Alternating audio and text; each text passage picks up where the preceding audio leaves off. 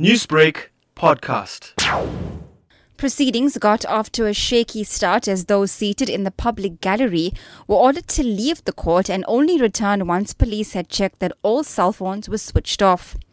In response to the submission of the supplementary affidavit, defense attorneys requested time to compile their replies. The supplementary affidavit sought to correct certain details in the initial affidavit and also added new information which is seen as crucial to the case. Kingpin Farhad Humar's cell phone was found to contain pictures and videos that show support for the terror organization ISIS.